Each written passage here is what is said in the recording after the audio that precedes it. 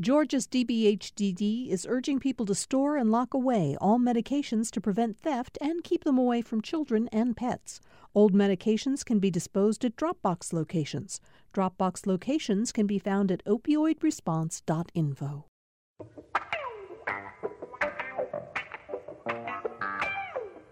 It's time for another Political Rewind. I'm Bill Nigut, and of course, I'm very glad to have you with us as we launch another show today. There's some interesting political stories in the news. Kelly Loeffler being exonerated of any allegations that she participated in insider trading, according to the Wall Street Journal's reporting on that. The fact that Governor Kemp is now openly saying that he'd love to have the Republican National Convention here if the Republicans decide to move it out of Charlotte. And the two most powerful business groups in Georgia, the State Chamber of Commerce and the Metro Atlanta Chamber of Commerce, urging the legislature when it comes back for its post-virus, I don't know if you can call it a post-virus session, but the session that was suspended during the virus, urging them to pass hate crimes measures when they get back in session. We're going to take those up later in the show, but before we do that, we're really pleased to welcome today, I think, probably the hardest working person in state government today. And that's saying something because we know there are a lot of people in state who are working hard during the coronavirus.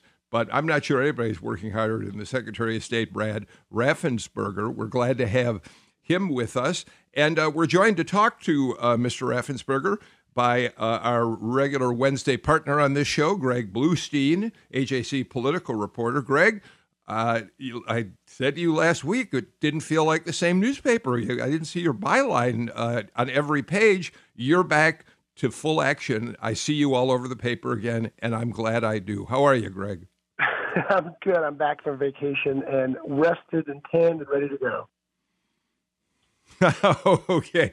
We're also joined by Mark Nisi, who is an AJC reporter. And I wanted you, Mark, to be here today because nobody covers the news surrounding elections and voting with the kind of commitment that you have. And I know that you're going to have a lot of questions that you're going to want to pose to the Secretary. So thank you, Mark, for being here as well. I don't think Mark is hearing me right now, but we'll get back to him in a minute. Let me start with you, Mr. Raffensperger, if I might. First of all, thanks so much for joining us. Well, my pleasure. Looking forward to it. So we know that, I think we know, that you have now, your office has now had requests for something like 1.6 million absentee ballots. Is that number pretty accurate right now? Haven't hit that yet, but we're over 1.5. And actually, we've mailed out 1.5 million ballots. There's right now about 40,000 that we have yet to go. We've gotten the request in, and we have a little backlog of 40,000. And 1.4 million, over 1.4 million, have actually been delivered into people's mailboxes. So when I get more emails about voting than any other notes that I'm getting from listeners these days, and I'm getting a lot of them. So when as recently as this week, I'm hearing from listeners who say, I sent him for my absentee ballot. I haven't gotten it yet. I'm worried. I'm not sure they're going to get it to me in time. Is there? And we know Fulton County had a backlog, which apparently over the weekend they were able to correct. Is there any reason people should fear that they're not going to get their ballots? Will they get them in time to fill them out and send them in before the June 9th election deadline? Yes, by and large, every county is up to speed and has very little backlog. Fulton County is still finishing up their issues that they had, but people will have their ballots in time. The election due date to get your absentee ballot is no later than Tuesday, June 9th, so we still have plenty of time for you to receive your ballot. But right now, there's probably 1 million ballots that are out there and sitting on people's kitchen table, and those are the ones that we need to get back. We've received back about 500,000, so there's still 1 million out there that have been received sitting on people's kitchen table. So we're just encouraging voters to review all those contests and go ahead and market your choices sign it, and send it back. So let me also make sure about another issue, and then I'm going to get Greg and Mark into this conversation. There are people who have contacted me to say that they've gotten different kinds of ballots. Some have a presidential candidate on the ballot, others don't. Is that based on their having? What is that based on? If you had voted for the presidential primary, then when you receive your absentee ballot, or when you show up in person with a ballot marking device, if you had voted for the president's primary, then the presidential primary, you will not see that on your June ballot. But if you had not voted in the presidential primary, then it'll be on your absentee ballot or when you show up to vote in person with a ballot marking device. No one gets to vote twice, but everyone gets to vote for the presidential primary. And there's no reason to worry about, I mean, obviously there's no reason to worry that the vote you may have cast for president back in the presidential primary has been in any way misplaced, canceled out. You've got it. Exactly. We have. Or the counties do. Yes, that's one of the advantages of the new system. It was actually able to incorporate and be able to handle this complex issue. And so those votes that you made for the presidential primary, they've been, secured, and those will be tallied with all the new votes for the presidential primary, for this June general primary. Mark, you want to jump in?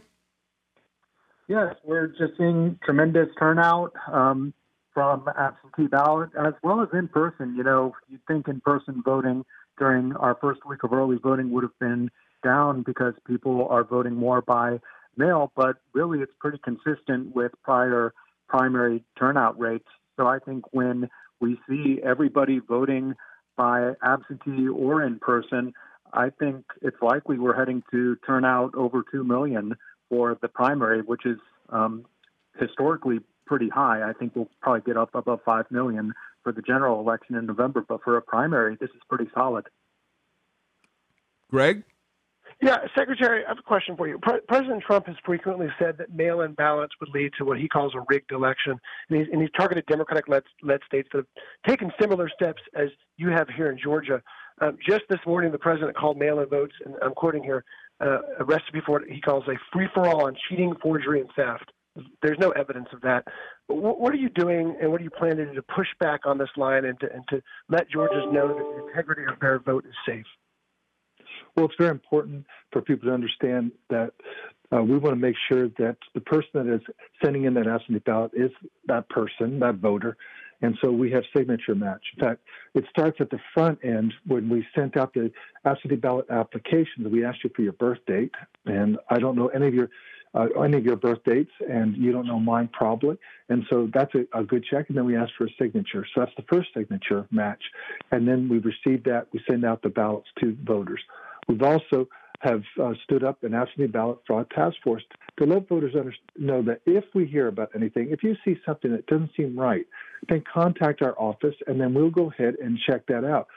We are hopeful that everyone plays by the rules. We've set these guardrails in place, and we want to make sure that everyone understands that there's integrity in the system, that this isn't like some other states. The other thing, last year with House Bill 316, we made it illegal to commit or to do ballot harvesting. The only person that is allowed to touch that absentee ballot is you, the voter, or someone that lives in the house with you, or if you're in the case where you have some disability or you need need help at some level, a caretaker could help you with that ballot. But someone driving up and down the street cannot be picking it up and touching those ballots. And so that's important to understand that we maintaining the integrity of that ballot.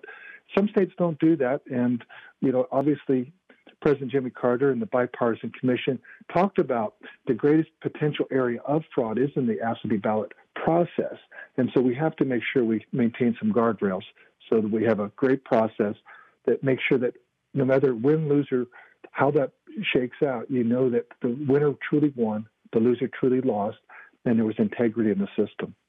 Do you worry that the president's rhetoric about free-for-alls, cheating, rigged elections, all those terms he's using undermines confidence in elections, not just whatever states he's talking about, but across the country?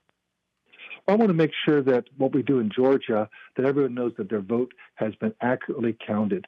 We want a fair, honest vote. And that's why we have these guardrails in place. That we have tremendous turnout. As Mark just mentioned, we could hit over 2 million people. And that was our projection before COVID-19 hit. So if we end up with that, that's a tremendous success. Already, if you look at with our absentee ballot, the request process, that we have over 1.5 million requests versus last time this was done 4 years ago, comparable time, we had a total of 40,000 votes cast. Right now we have over 500,000. So that is what we're looking for, is making sure everyone understands we have a great process in Georgia. We have record registration. We're having record participation. And so we will stand, our model up against any state in the union. So, Mr. Raffensperger, I want to paraphrase what you're saying and ask you if I'm correct in the way I'm paraphrasing. I hear you saying that you believe that the potential for fraud, and you cite the Carter Commission back in 2007, whatever year, you'll probably know the year, 5, thank you, saying that there could be problems with absentee ballots. You say there is the potential for more fraud with absentee ballots, which is in keeping with what President Trump has said.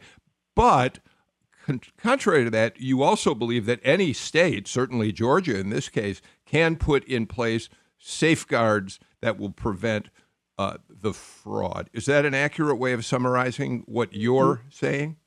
Right. The whole election process is really a very methodical process. And once you set your rules, I believe that you can't change them, just because things aren't going your way at the end of the first quarter. Someone doesn't get 4 downs, the other team gets 3 downs. You have to set your rules and the guardrails, and you play by that. And you're always looking for making sure that there's the integrity of the vote. And when you do that, then I think that the voter, our citizens, feel there's confidence in that. What you really want to, we all are rooting for our person, our team to win. Left, right, down the middle. That doesn't matter so much. Is you want to make sure that you want your guy to win, your lady to win, but you also want to know that you win fairly. And I think when we have that integrity, and that's what your county election officials are working on, is maintaining, the right guardrails and maintaining that election integrity. And I believe that in Georgia, we have struck the right balance. And I'm very grateful for the hard work that our election officials do, especially under COVID-19. We've done yeoman's work. We've done a great job, and I'm really proud of their efforts. So, Mark, I want to get you involved in answering or in commenting on this. Mr. Raffensperger said that, we have rules now in place that prevent vote harvesting.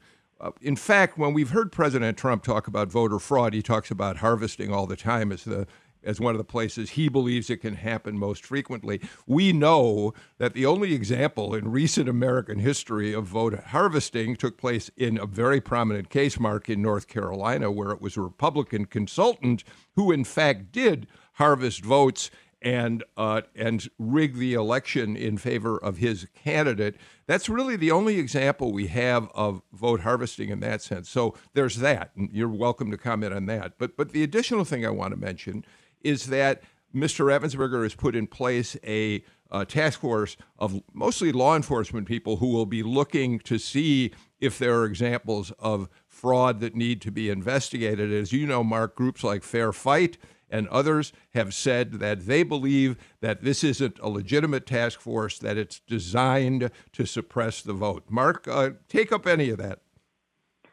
Well, we'll kind of have to see how it all plays out. A lot of it will depend on how many ballots actually are rejected and what the reasons for those rejections are. In the 2018 election, we saw a good many of ballots rejected, especially in Gwinnett County, because the signatures didn't match.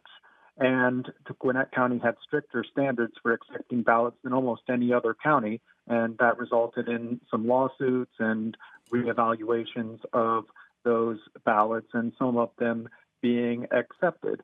So we'll kind of have to see how this plays out. Will there be substantial numbers of absentee ballots rejected in the primary, and if so, for what reason? And then we'll watch and see what this voter fraud task force does in response. Will there be many cases or will there not be many cases, and how are those handled? Now, the voting rights groups are certainly concerned that the voting fraud task force that Secretary Raffensperger set up will be used in an aggressive manner to try to find examples of people who have voted legitimately. And we don't know if that will be the case or not. Certainly, we don't want fraud to be in our elections, and we don't want people to vote who aren't allowed to vote. So, again, it'll be interesting to see how this plays out. So thank you for summarizing that. Mr. Raffensperger, how do you respond to the voting rights groups that have said that this is an effort at voter suppression? Well, our task force that we've set up is actually bipartisan. In other words, we've picked prosecuting attorneys that are Democrats, prosecuting attorneys that are also Republicans, and there are 2 county election officials that are on there. I don't know what they are, and that's a good thing. And that's most election officials really are quote nonpartisan. You never know their political identification. So it is a bipartisan effort, and I think that's very important. Whenever we do anything in an election process, we really want to do that in a bipartisan method so that it doesn't look like we're just pushing our way because we have more votes. And so we can bring in both prosecuting attorneys from both sides of the aisle. Then that's really having, double sets of eyes on it to make sure that we're following the law, that we are being very balanced. We're also being very methodical in the approach. And I think that's a good thing. Greg, I want to get you back in, but let me ask one more question, if I may, for you, Mr. Raffensperger. Do you believe that there were issues that arose during the 2018 election? Mark mentions Gwinnett County's high rate of rejection of ballots, the large purges of voter rolls before you became Secretary of State, exact match, that sort of thing. To a certain extent, do you believe that the state has given groups like Fair Fight reason for being skeptical? And is it your job now to try to clear up their concerns? I really believe that many of these organizations, they want to litigate and they want to win elections by litigation, or they're using it as really a way of generating, making money for their organizations to really throw out these emotional issues that there's really not supported by the facts.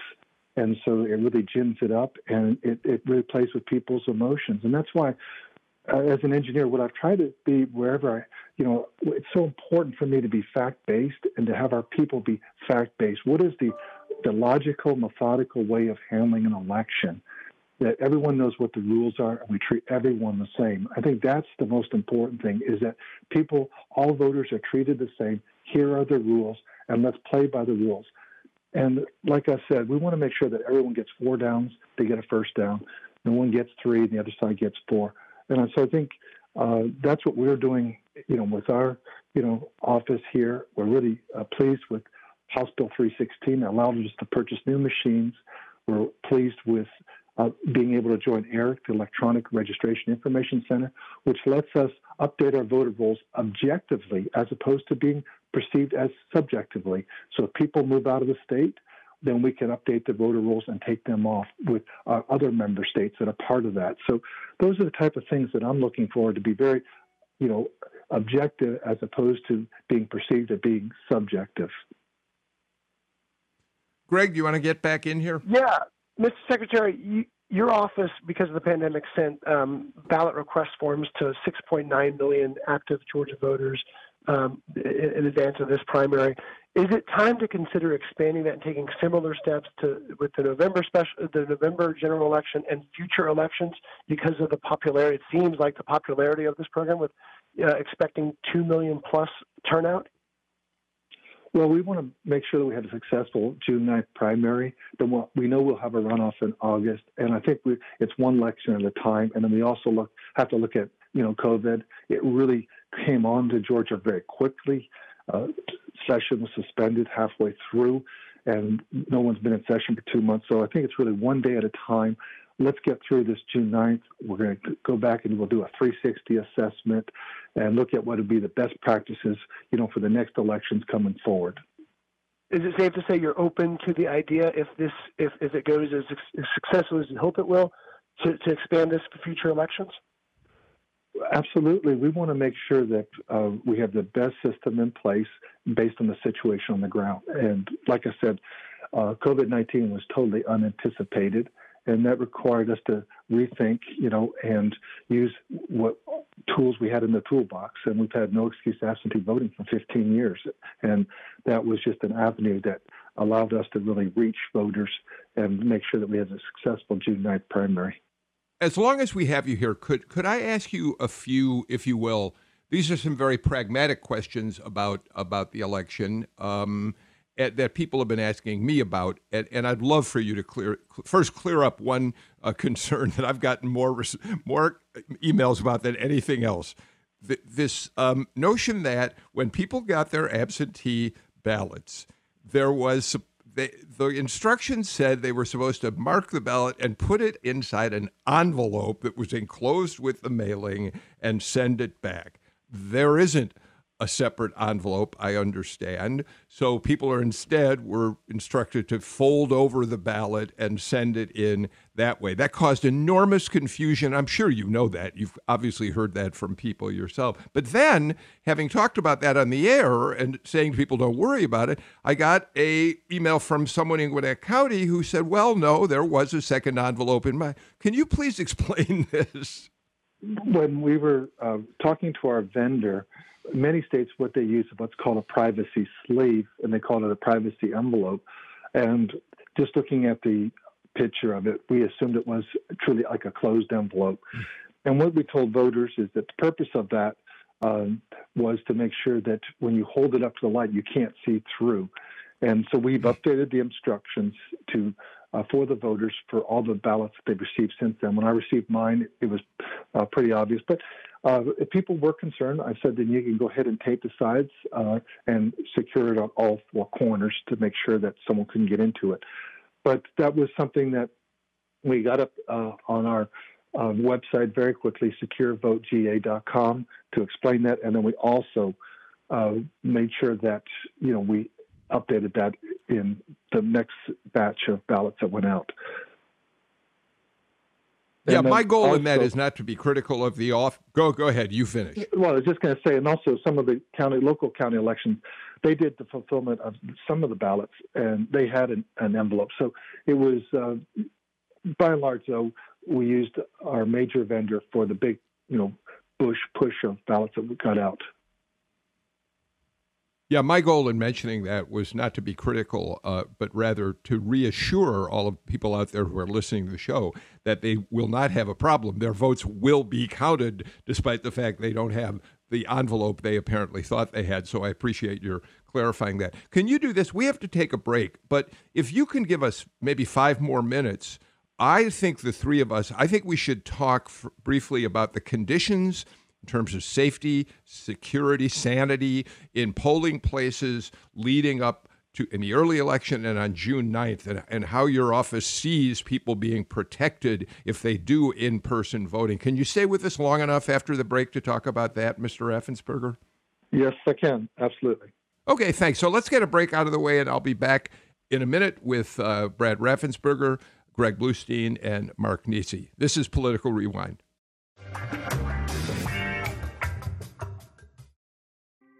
Thanks for listening to Political Rewind. If you like this show, you'll also like Georgia Today.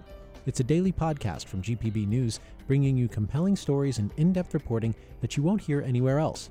Join me, Peter Biello, for this quick and convenient way to get the best of GPB News' extensive coverage of the topics that matter to you, delivered directly to your device every weekday afternoon.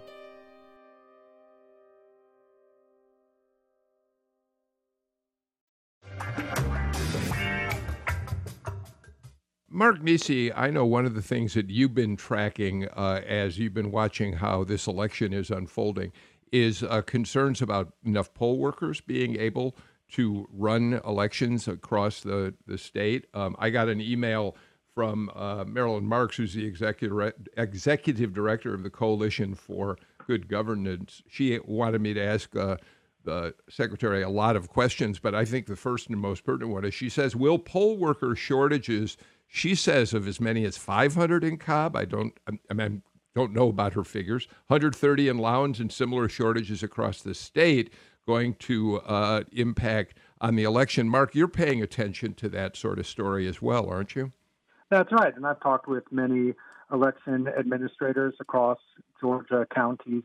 And it is true, poll workers, especially those that are older and uncomfortable being around others and at risk of catching the coronavirus, are backing out of working on election day. And that will make the job more difficult. However, all these election directors in the counties say, they still have enough poll workers. It's just going to be a strain on them to get by with fewer poll workers. Each precinct has to have at least 3, and larger precincts, just as a matter of making it work, need more than that. But when I talk with Cobb, Gwinnett, DeKalb, Fulton, and others, even I called some of the counties in southwest Georgia and south central Georgia where they have particularly difficult cases of coronavirus outbreaks, they all say that they have enough. And yes, they'd like to have more poll workers, but they think they'll be able to get it done. Greg, we should get Mr. Raffensperger to address this, but let me throw this out as an additional element, and you can comment on it, and we'll get the Secretary involved. We know that in early voting, and certainly after the first day, there were some polling places that reported longer lines. They were for a variety of reasons. One of them being the efforts were being made in some polling places to sanitize everything after a voter voted, to wipe the screen. There were those issues. There were issues with some people who had requested absentee ballots, but then decided to show up in person, and that required a process that the poll worker would have to go through to clear the absentee ballot. So Greg, we can anticipate, I think as journalists, we're going to be watching on June 9th to see what kind of lines are possibly going to form out there. It could be quite a long day for a lot of people. Yeah, what kind of lines and what kind of delays in reporting? We saw in 2018 there was more than there's about 10 days of limbo in the governor's race. We're hearing from some campaigns who are expecting a long limbo because it will take longer to count all these ballots. But my question for the Secretary is what Bill said about the precautions these polling places are having. Are you satisfied with what you're seeing? Are there areas for improvement for some counties to take the steps necessary to make sure that voters are safe? Well, we have sent out an awful lot of PPE ourselves. We've sent out over 50,000 masks. We've sent out sanitizing sprays and wipes, and also have a grant program to help the counties defray some of those costs. And when voters show up, they'll notice first off that there's exit 6 feet on center so that you will be spaced out, in your line. So a 60-foot line is really 10 voters as opposed to having 20, 30, 40 people, jammed in a typical line. Also, your poll workers have masks and gloves on, and everything is wiped down. So that does require additional times as you come in and vote. It has to be wiped down after you use it. We've also sent out styluses, so instead of touching the ballot marking device with your finger, you can actually touch it with a stylus, and the styluses are wiped down. And we provided 3 styluses for every ballot marking device, so there was enough, so you weren't waiting on that. So we've worked on that part. So it is, I think as relatively healthy and safe as possible. We've also encouraged voters to wear masks, but you can't, require that, obviously, but we encourage it. But the issues that we also have are a polling location, because many of those were being held in retirement communities, retirement centers, also in churches. And right now, those aren't available to many of the counties. So they've been scrambling on where can they have these precincts. And then obviously the average age, as Mark Macy just mentioned, the average age of a poll worker is 70 years old plus. And so many of them are just saying, I don't feel comfortable coming out. So that's, strapped, and made it challenging for the county, but they're working through that. So we have had over 75,000 people vote in person, about 15,000 people a day. But that's why we come back to, we recommend voters that you can avoid those lines, because the shortest line that you're going to have is at your kitchen table. When you pull out your absentee ballot, you fill out, make all those requests, sign it, and mail it back to your county election office. That's the shortest line that you're going to have. And so that's why we're highly encouraging that, just because of the situation that you have when you show up to vote in person. And on top of all of this, Mark, what a great time to roll out new voting machines that people and poll workers all have to learn how to deal with, Mark. That's right. Every in-person voter will use the new voting machines, and it will be a slower process because of the social distancing requirements that will keep fewer people in polling places. So that's something else to be concerned about for in-person voting. Voters might have to be prepared for waits because they will be more spread out before using these new voting computers. And they are somewhat similar to our old voting system in that they still use touch screens, but they are new touch screens, they're larger touch screens, and they are connected to computer printers that will print out a paper ballot that voters can review before they turn in, and the voter themselves slips the printed out ballot into a scanning machine, and then it's deposited into a locked ballot box. So this is the largest test of this voting system yet. It was tested first in November in a few small special elections in counties, and then it was used for a couple of weeks before the presidential primary was canceled during early voting in March. And now they're everywhere. And so it'll be really interesting to see how they work and whether voters like using them. A question for Secretary Ravensburger. Part of the paper ballot process is the ability to audit results and make sure they are accurate. Are there plans to audit results sooner than November? Are we going to see any of those audits after this primary, or is that still kind of a work in progress? We will be auditing some of the races right now because it is a work in progress. We are really honing down, the exact audit process, but we understand the General Assembly would like to see every election the ability to audit that, going forward. And so it's something that they've done in other states. It took them about 6 years to do it. We'll get it done much quicker than that. But we'll be auditing, some of those races just to really, hone down our methods and our procedures to be able to do that for the very important races that we'll have, in the years coming ahead and also this fall. And Mr. Secretary, how is the new voting system working so far? Voters love it. The ballot marking device, even though we're telling everyone we recommend you vote absentee, when people do show up and they can touch and feel and hold that paper ballot in their hand and look at all their selections before they've cast a ballot, it's just giving them that renewed sense of confidence. To that point we made earlier in this about voters, having that restored, that renewed sense of confidence that their vote will be counted. I think the paper ballot really helps because it just gives them that belts and suspenders, the actual ability to see your ballot before you've cast it. I know we've got to let you go. Can I ask you one last question, if I may? With the huge volume of absentee votes coming into you, what do you imagine, and how delayed do you imagine the results in some of the races could be? We should make sure that people who are listening understand it's up to each individual county. They count the ballots. The Secretary of State's office collects their votes, but it's up to the individual counties to do it. Are we likely, Mr. Secretary, to see very long delays in close races, particularly before we know who the winners are?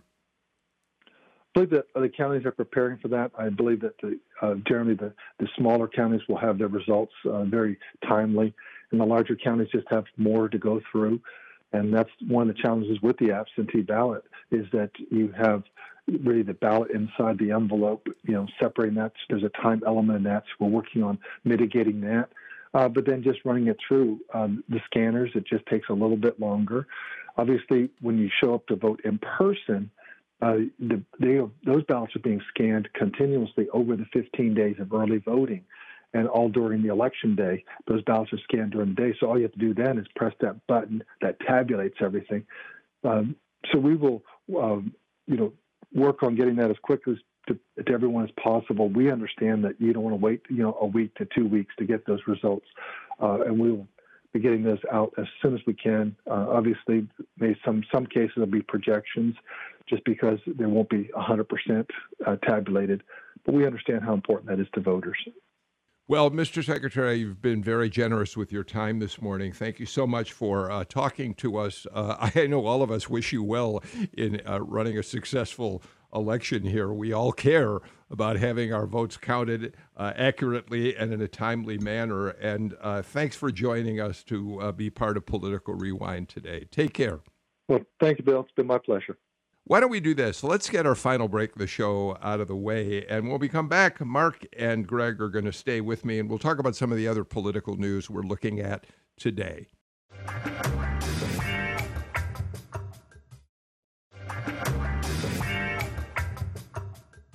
Greg Bluestein, you had a byline story this morning, picking up on a story that Wall Street Journal was first to report on, which says that DOJ has looked at possible insider trading by a number of members of Congress, including Dianne Feinstein, by the way, and Kelly Loeffler as well, of course, and they have cleared Loeffler of any concerns. They've found no reason to believe that she engaged in inside trading. As Greg, we know that DOJ doesn't confirm this sort of thing very often. They keep their investigations as quiet as they can. But we have every reason to believe that that's accurate, and the Loeffler people have gotten themselves out of what for a while was really a cloud over her campaign. Yeah, I mean, they're full-on victory lap mode right now. There were celebratory tweets, exclamatory gifts. There was her spokesman channeled President Trump with an all-caps tweet that said, "Clear exoneration, total witch hunt, thank you." Attacks on the quote fake news media that reported on the uproar over her stock transactions.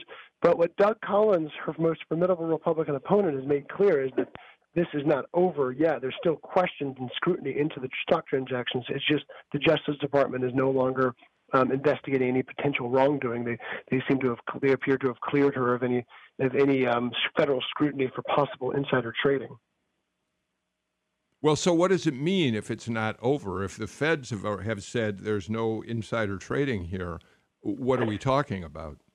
The cloud. I mean, what you're going to hear Doug Collins continue, and some of probably his Democratic, some of Kelly Loeffler's Democratic opponents as well, is talking about how it still smells wrong. The fact that she was trading all these stock transactions during the pandemic, even though she says she did nothing wrong and that it was third-party groups that were trading the stocks for her, not herself, they're going to still say it doesn't hold up to the smell test. And they can say that all they want. But what she can say is that the feds are no longer investigating her.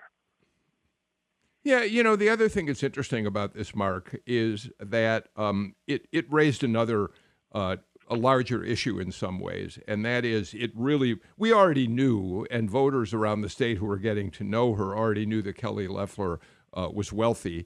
But this story really brought that to the forefront in an even sharper way. And I would think, Mark, it's the sort of thing that that her opponents, Democrat or Republican, will, Mark, be glad to use against her, that in a time of so many people being unemployed, struggling, there's a very wealthy woman out there who even has to worry about the multi-millions of dollars that she has in stocks. That's going to be an issue for her to have to overcome, Mark.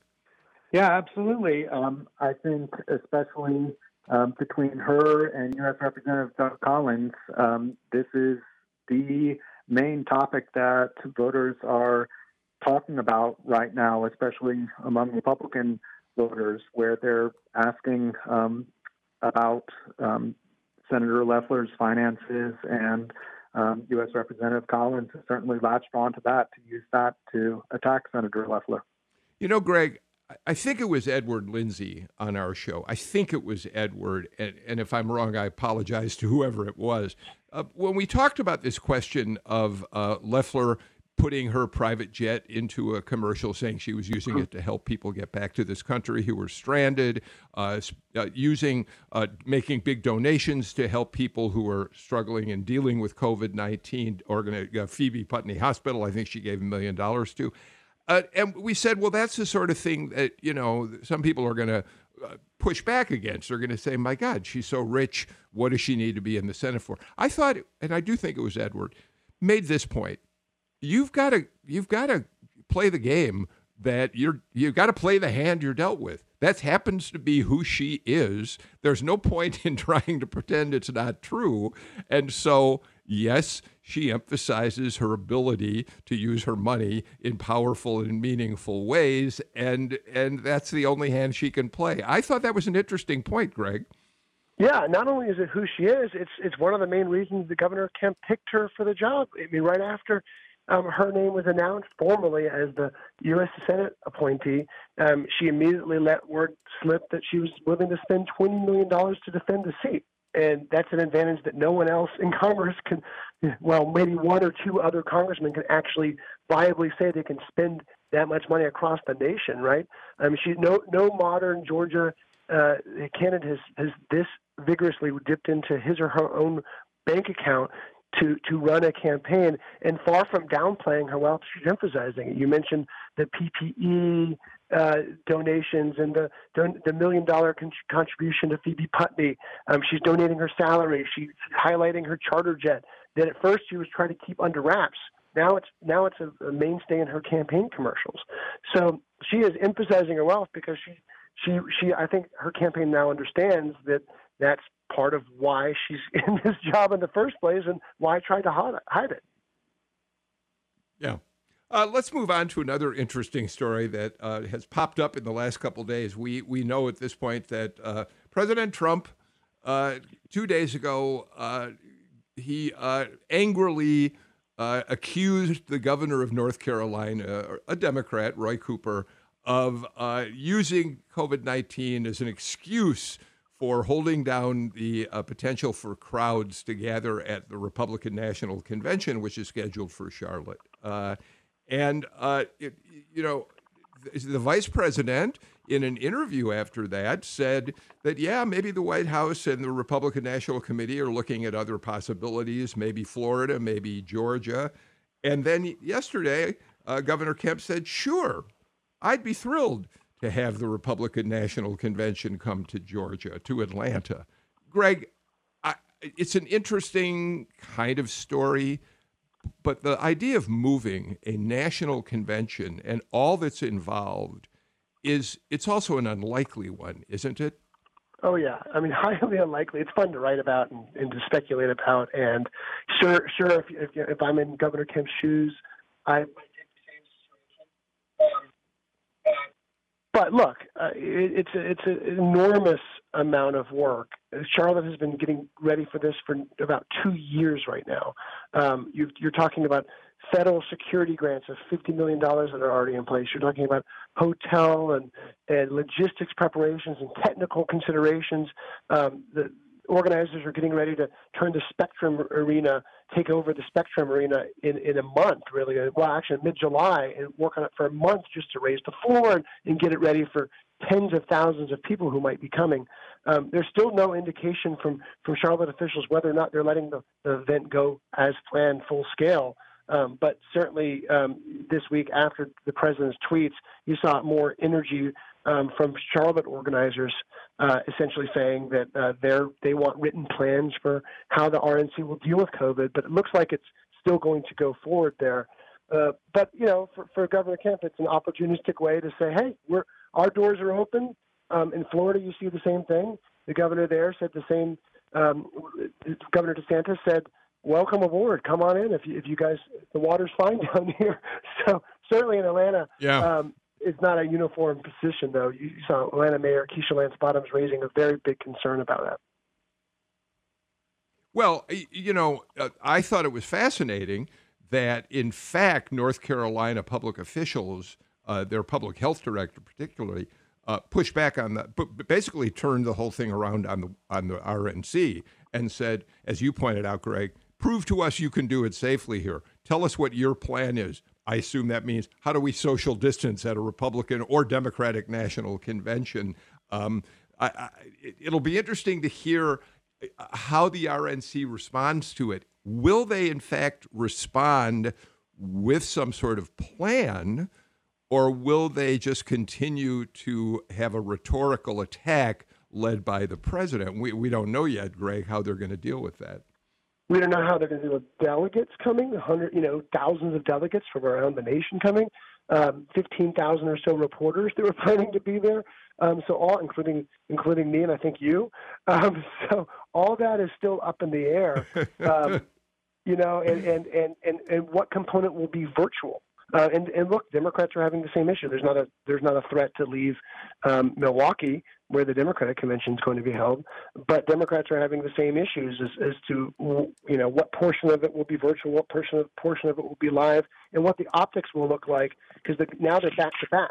And so what optics would look like if one is more public and celebratory than the other, how that would appear to the American public. Mark, it's interesting that that the coronavirus, appears to be changing, maybe for the long term, many aspects of our lives and the way we're calculating how we're going to live in the future. So, for instance, I don't go to the grocery store anymore.